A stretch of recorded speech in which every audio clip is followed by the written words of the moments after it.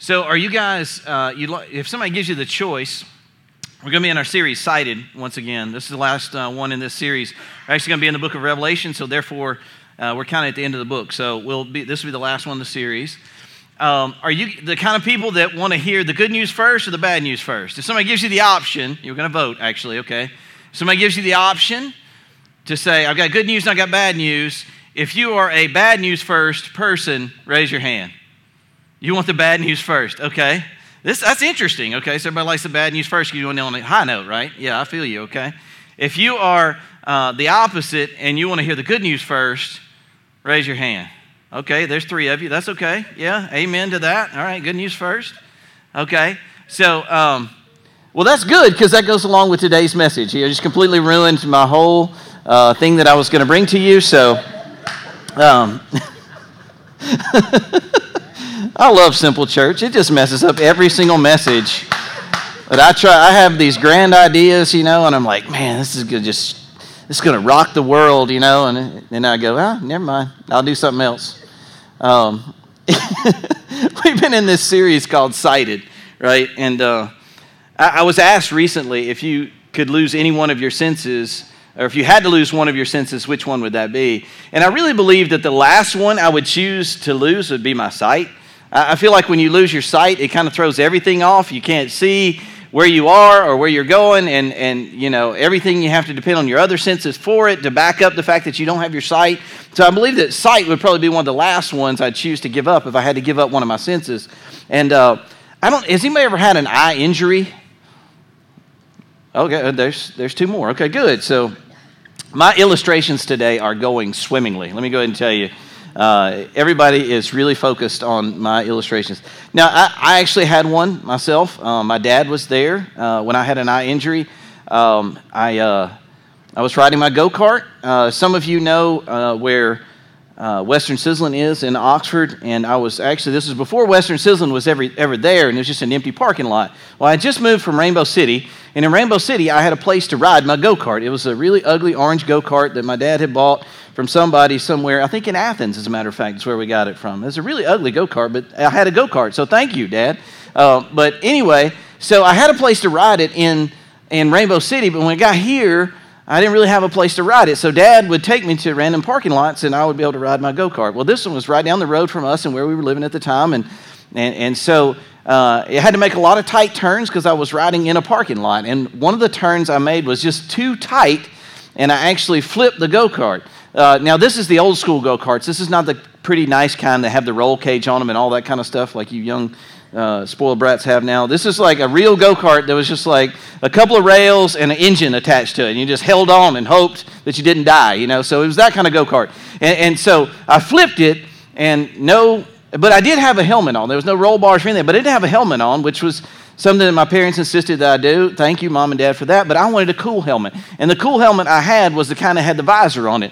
The visor that snaps on right here. So I was fully decked out. Why are y'all laughing already?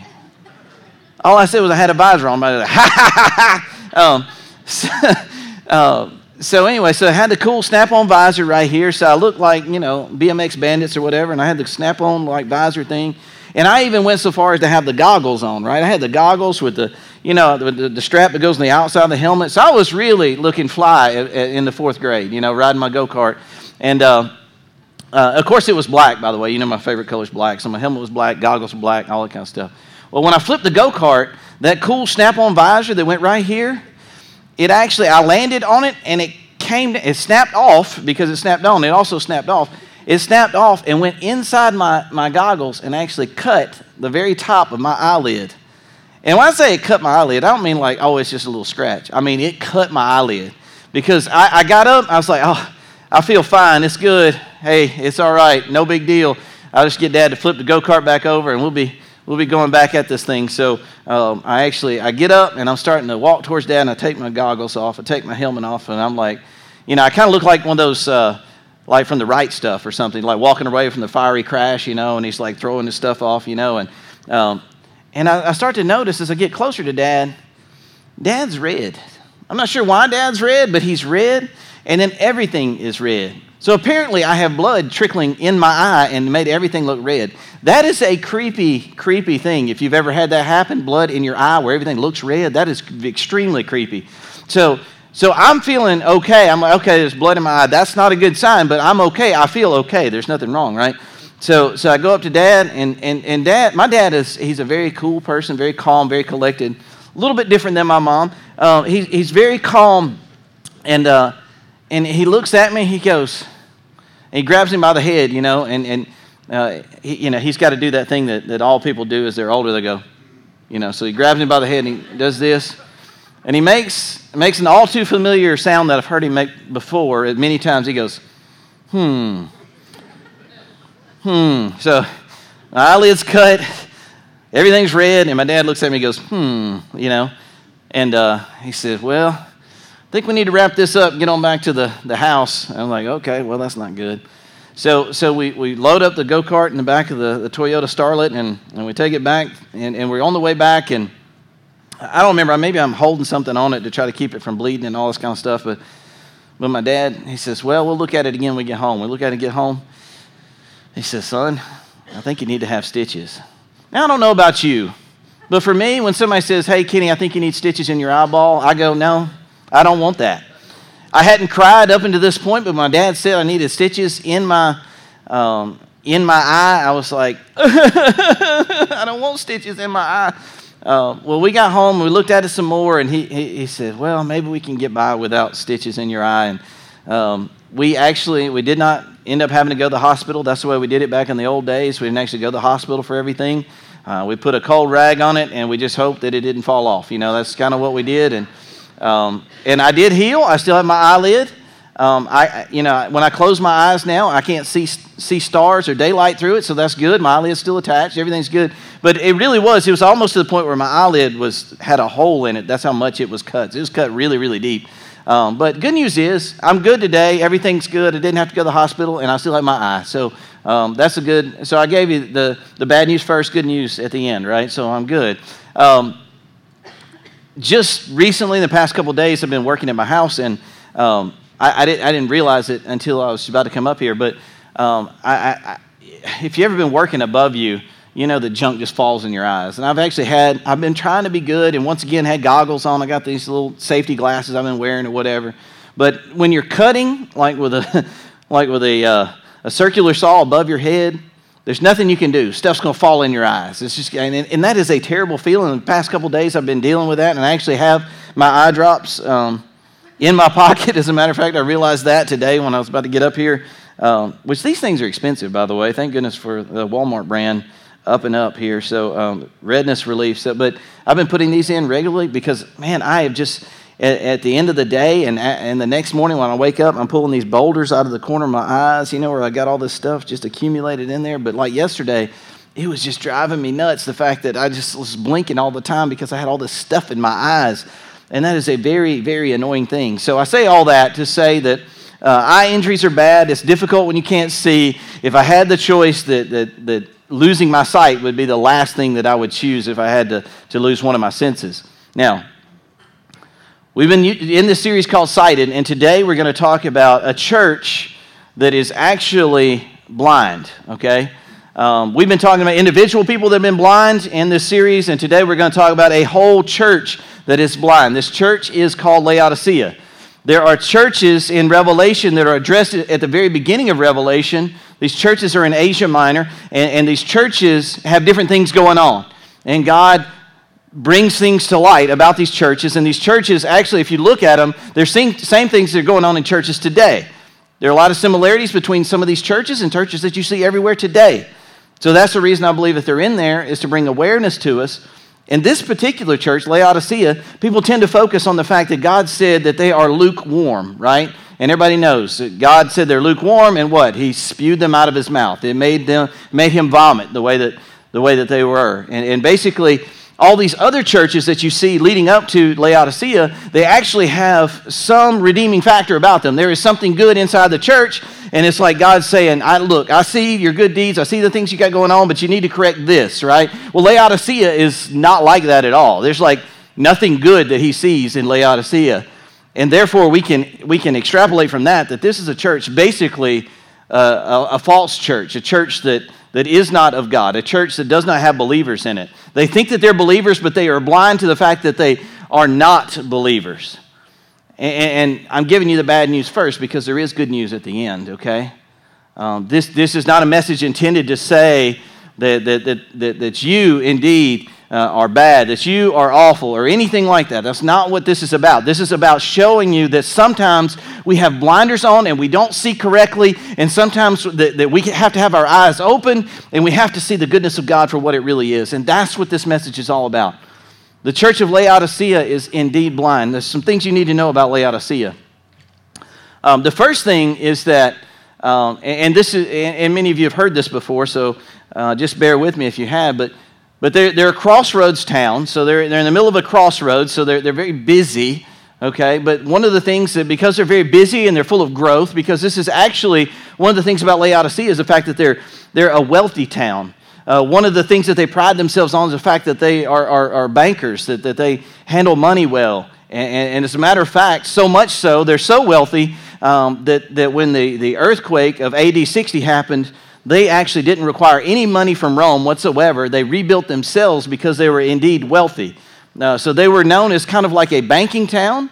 They were a crossroads town. And as they grew and as they expanded like any other town, I don't know if you know this, if you're, if you read some civil engineering in your spare time, you know that as a town grows, one of the things that you have to really consider are the power supply and the water supply, right? Anytime a town grows, that's one of the things you have to be really, the town engineers have to be really cognizant of is the fact that there's got to be water and there's got to be power. Well, obviously there was no power back then, so, aside from candlelight, so they had to be focused on water. And as the town grew, they needed more water. And the lakes nearby would either dry up or they were impure and they couldn't really use the lakes nearby, so they had to import their water.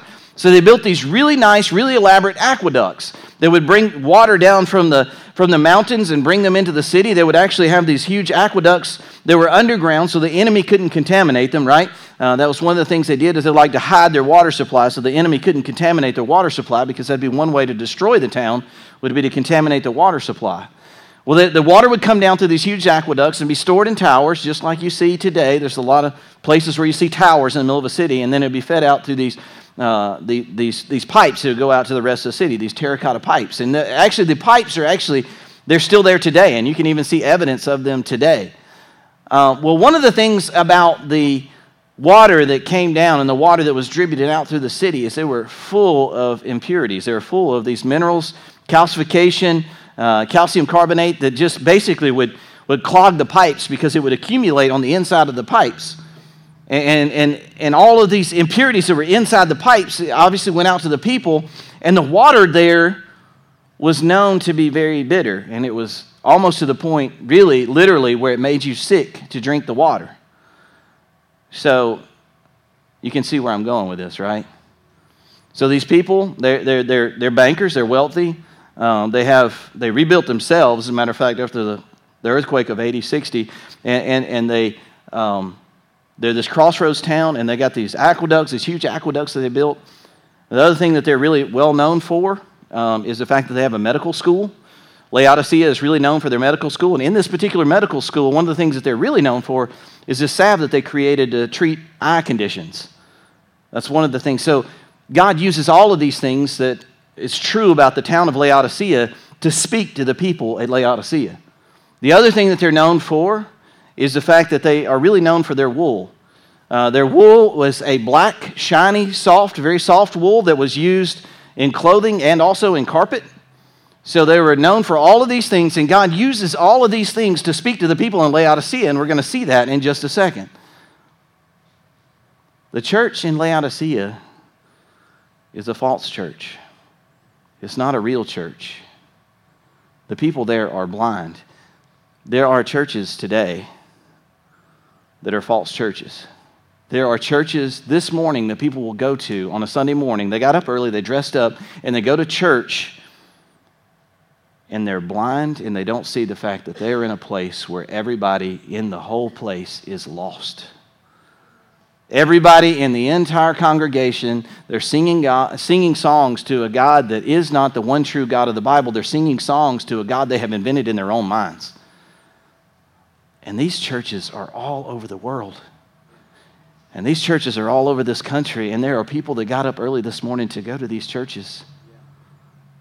And they're blind. And they're blind to the fact that they think that they've got it all made. They think that they've got everything that they possibly could need.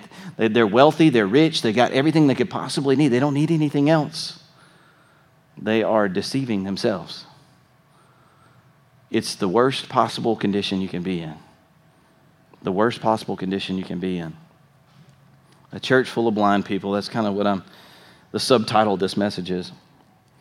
In Revelation chapter 3, we read this about the church of Laodicea. In beginning of verse 14, it says, "Write this letter to the angel of the church in Laodicea. This is a message from the one who is the Amen, the faithful and true witness, the beginning of God's new creation." Now it says the Amen, so I want to clarify kind of what that means when we say Amen. You know, there are times when you read in biblical terms it will say verily, verily, right? And say basically that this is going to be true, right? Well, the amen is basically saying, let it be true. Jesus Christ is the amen to God's promise, if you will. So it's like, amen, let this be shown that this is true. Let it be so, if you will. Or if you were Scotty on Enterprise, you would say, make it so, right? Like it's a few people that are over the age of 40 know what I'm talking about, right? So it's basically saying, it is so. Recognize that it is so. Let it be so. So Jesus Christ is the Amen, the faithful and true witness, the beginning of God's new creation. I know all the things that you do. I think that's key, right? The very first thing he says is God says, written in red, right? So this is God speaking to us. God speaking to this church. I know all the things that you do. One of the things that God is trying to say here, he's not blind. We may be blind, and we may be blind to what we are doing and how we are and all of those kinds of things. God is not blind. I see clearly is what God is saying here to the church of Laodicea. Just like he said to the other churches, I see the good that you do and I see the bad that you do. Here he's saying to the church of Laodicea, I see exactly what you do. I see who you are.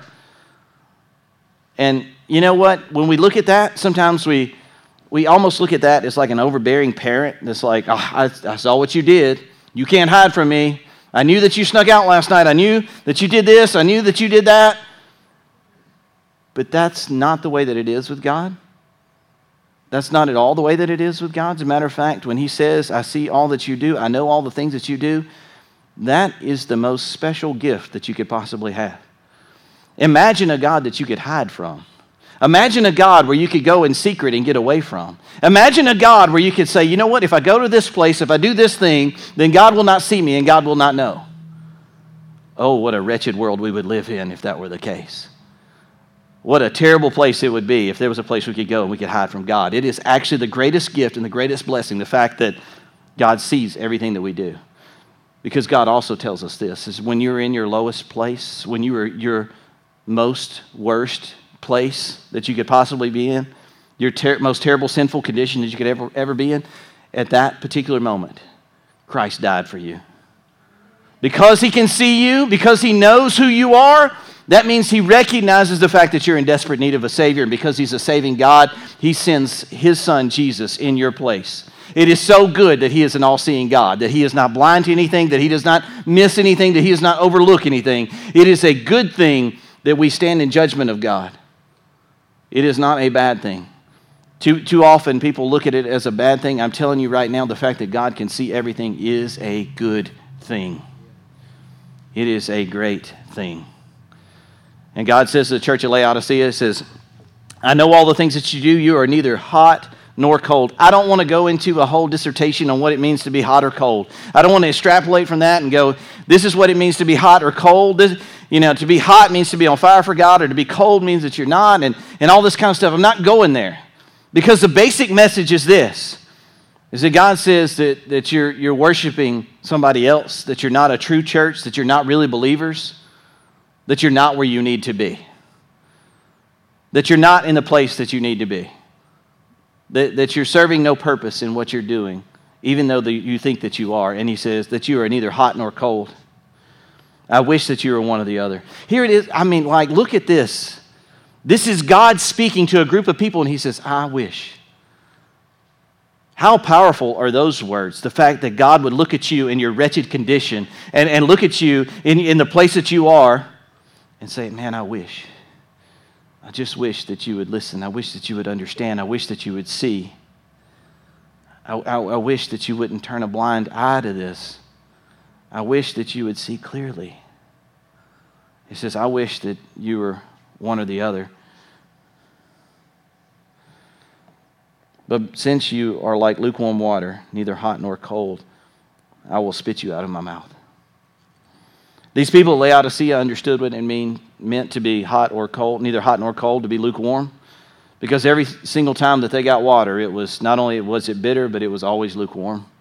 It would come out of the mountains, and maybe it was cold when it first came out of the mountains. By the time it got all the way down to the city, it was not warm. It was just kind of lukewarm. He says, I will spit you out of my mouth.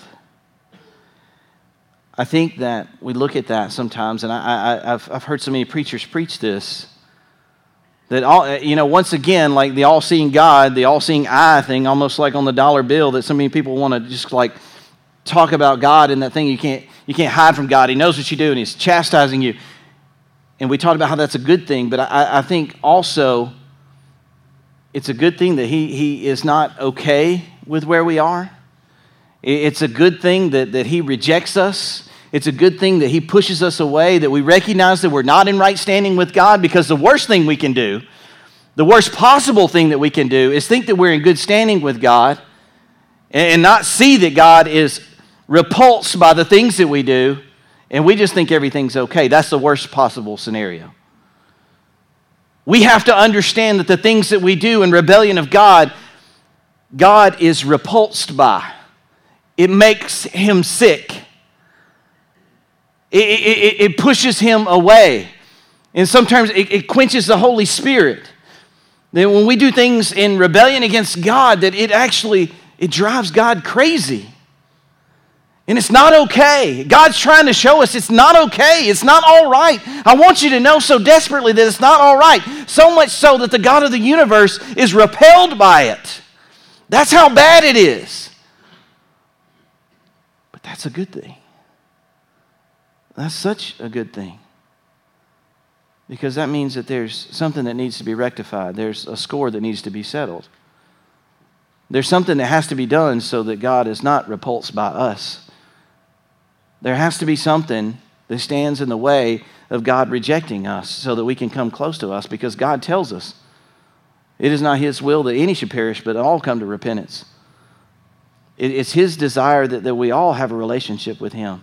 He even said just a few verses ago that I wish. That means that He wants that relationship with us. So the fact that we recognize the things that we do repels God is actually a good thing. It's actually a great thing. You look at that and you think, man, I can't really possibly see how vomiting can be a good thing. Try drinking bleach. You'll see how vomiting can be a good thing. Am I right? But that's what so many people do in their lives. They're constantly drinking bleach into their life, expecting good things to come out, expecting to live healthy, fruitful lives, expecting everything to go well when we're drinking bleach every day. And God's saying, man, it's not good for you. That's why I designed your body in such a way that it would expel things that are killing you. It's a good thing. It's a good thing. This is what they say. God goes on to tell them. He says, I will spit you out of my mouth. Then He starts talking about you, talking about the church. You should hear this if this is you. You should hear this if you're a Christian, you're a Christ follower, and you hear this, and it may awaken you to the fact that you are not a true Christ follower. He says, you say, talking to the church of Laodicea, you say, I am rich, I have everything I want, I don't need a thing.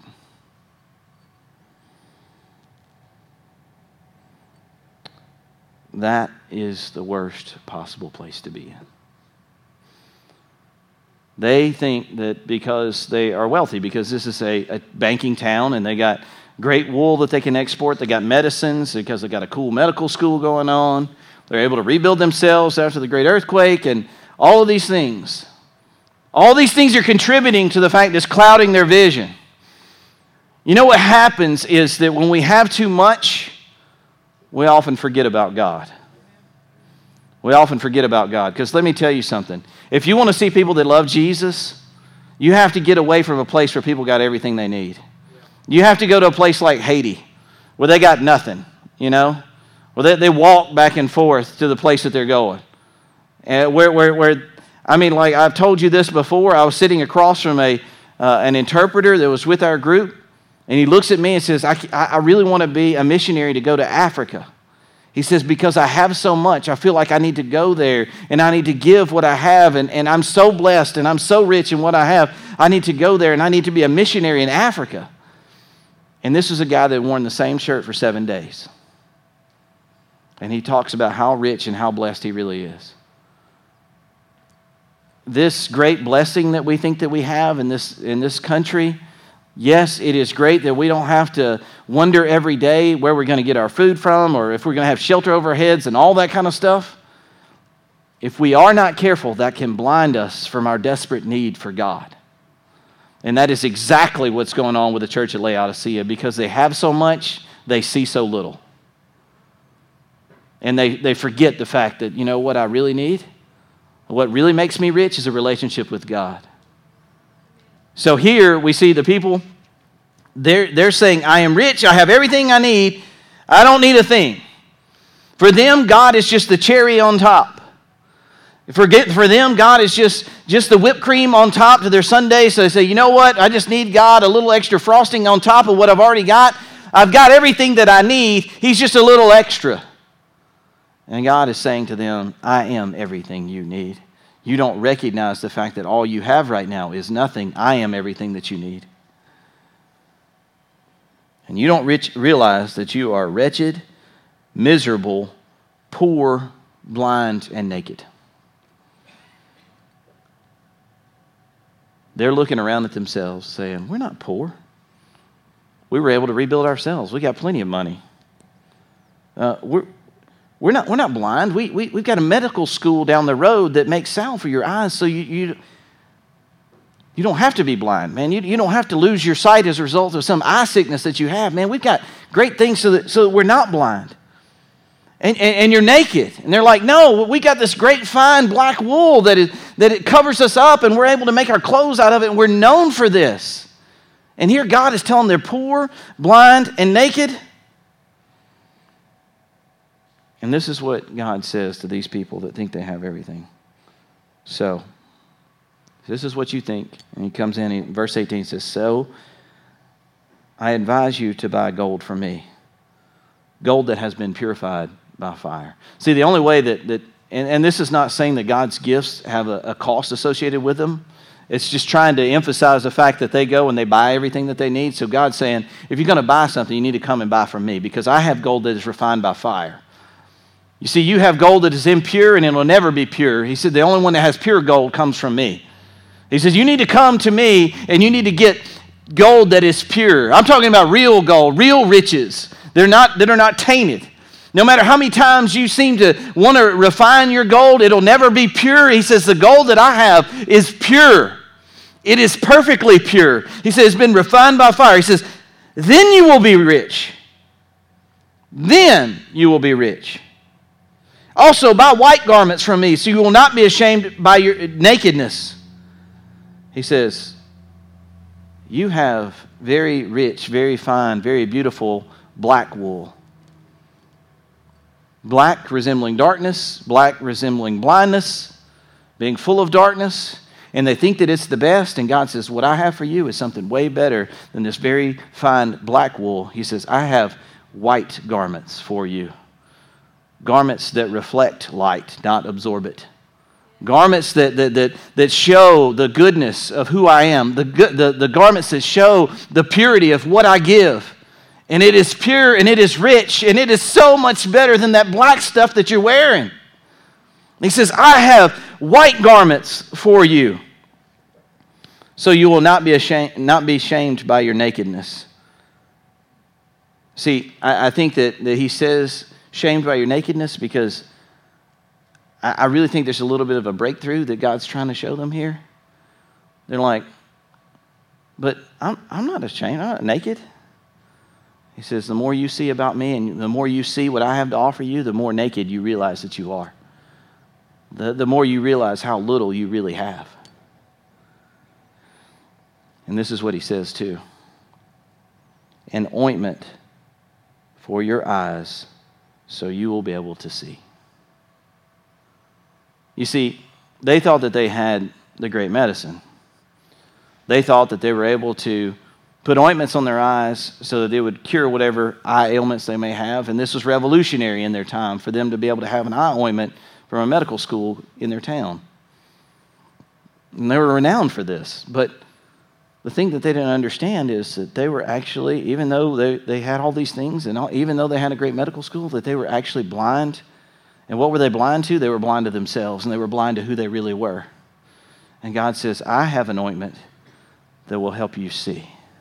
I have an ointment that you can put on your eyes that is not like the ointments you make. I have an ointment that I make that will change how you see everything. And these people could see everything around them except who they were. It was only God who could reveal that to them. And it was God who says, I wish you would see who you really are. I wish that you would take a moment to really look and really see. And this is where the good news comes in. This is what we call the gospel of Jesus Christ. I gave you the bad news first, talking about who they were and what they didn't see. And now I'm going to give you the good news. And it doesn't sound like good news, but it is good news. Listen. I correct and discipline everyone I love. I correct and discipline everyone I love. He says, I'm the kind of God that does something. I'm not the kind of God that just sits back and relaxes and says, oh, whatever. They can do their own thing. They can go their own way, and I'll be okay with it. God says, I correct and I discipline. So what he says is I show, and then I carry out discipline to the point where it reinforces what I've already shown. And this is what the kind of God that he is, and this is what he says about himself. He says, I am the kind of person that loves you enough to correct you and discipline you so that you will see clearly. You see, with us, I think about, little kids, and we're so afraid to discipline these days and all this kind of garbage, and I'm like, man, you help them to see when you discipline them.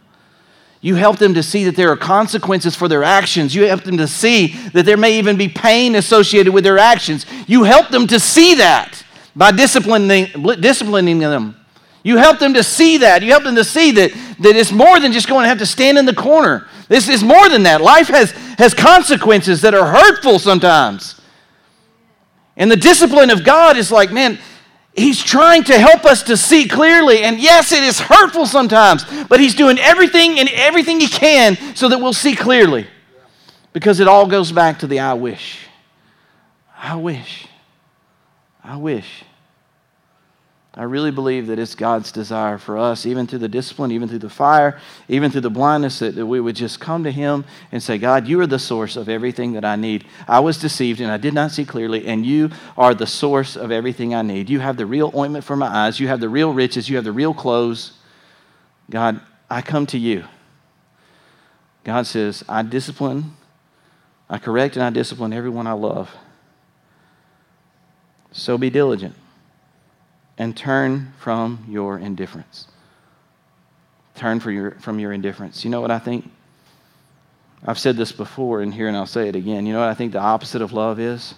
The opposite of love is not hate. The opposite of love is indifference. The opposite of love is indifference. And I think that God is saying here, be diligent and go away from the indifference and move towards the love. Go on the opposite end of the spectrum and go away from the indifference and move towards love, because that is what he has for us, and that is what is so rich and so pure that he has in abundance for us if we will come to him and we will buy from him and stop buying from the world.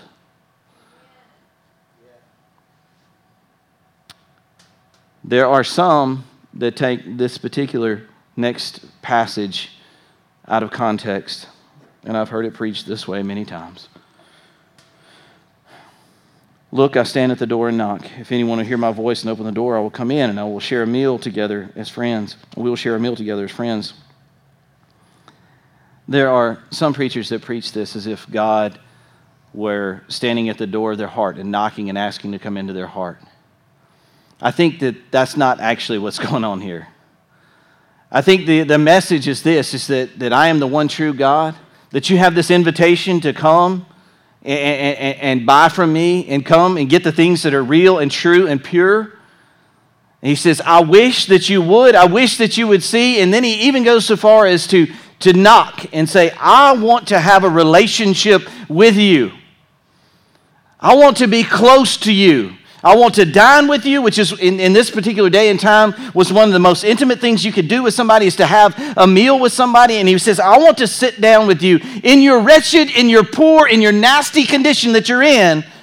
I want to sit down with you at your table. I want to sit down with you at your table. You see,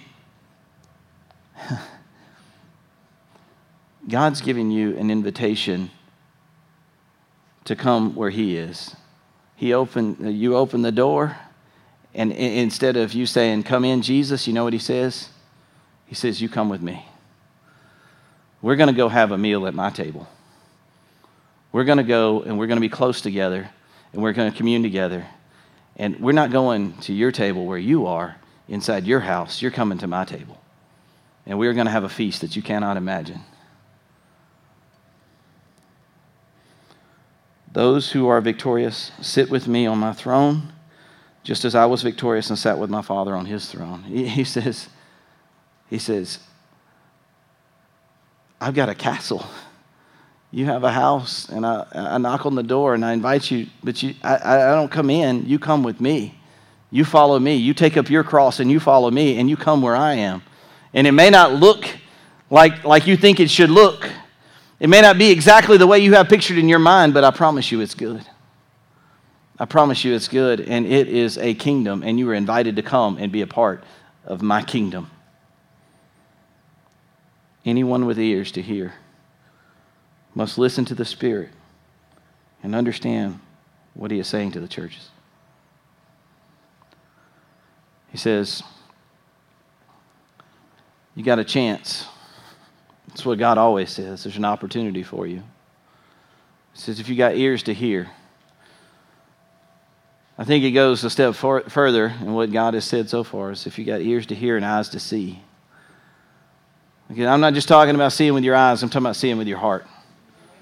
When you see with your heart, it's a whole different experience than seeing with your eyes.